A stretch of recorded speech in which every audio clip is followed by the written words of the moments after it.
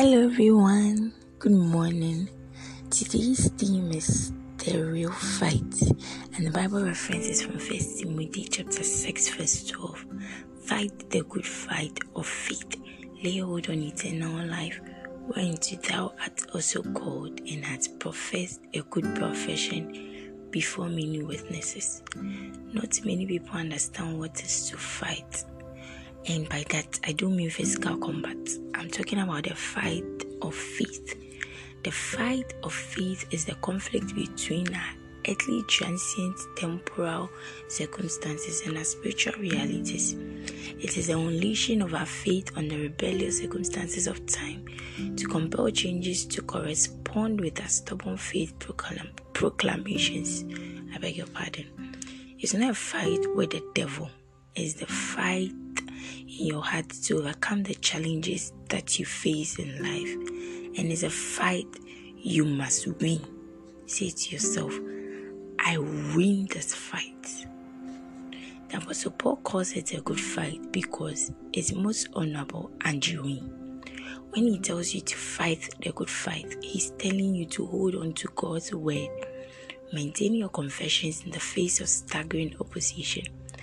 There's an adversary working on things and trying to ensure that things don't fall into place for you.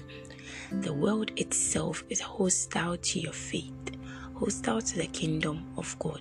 But Jesus said, be of good cheer, hallelujah. I have overcome the world. That's from John chapter 16 verse 33. And because he overcame the world, you have to keep the world in that position with your faith. That's the real fight. You are not trying to overcome the world. He already did. So you walk by faith in the victory that Christ wrought in your behalf. He said, behold, I give unto you power to tread on serpents and scorpions and over all the power of the enemy. That's from Luke chapter 10 verse 19. No matter where you are, you are triumphant. You know it and you insist on it. You can do what others say is impossible. It doesn't matter what you are currently faced with, whether it has to do with your health, finances, businesses, job, family, academics. You say, I'm a victor in the name of Jesus. Say to yourself, I'm a victor in the name of Jesus. It's impossible for me to fail. All I think is winning, and I'm only winning. In the name of Jesus, walk in the glory and strength of Christ, and with the boldness of the Spirit, take advantage of His grace and strength and the power of His mind as you unleash your faith against rebellious circumstances and compel them to align with your stubborn faith proclamations. Hallelujah. Pastor is telling us about faith proclamations, our confessions. Take them seriously. I always say it.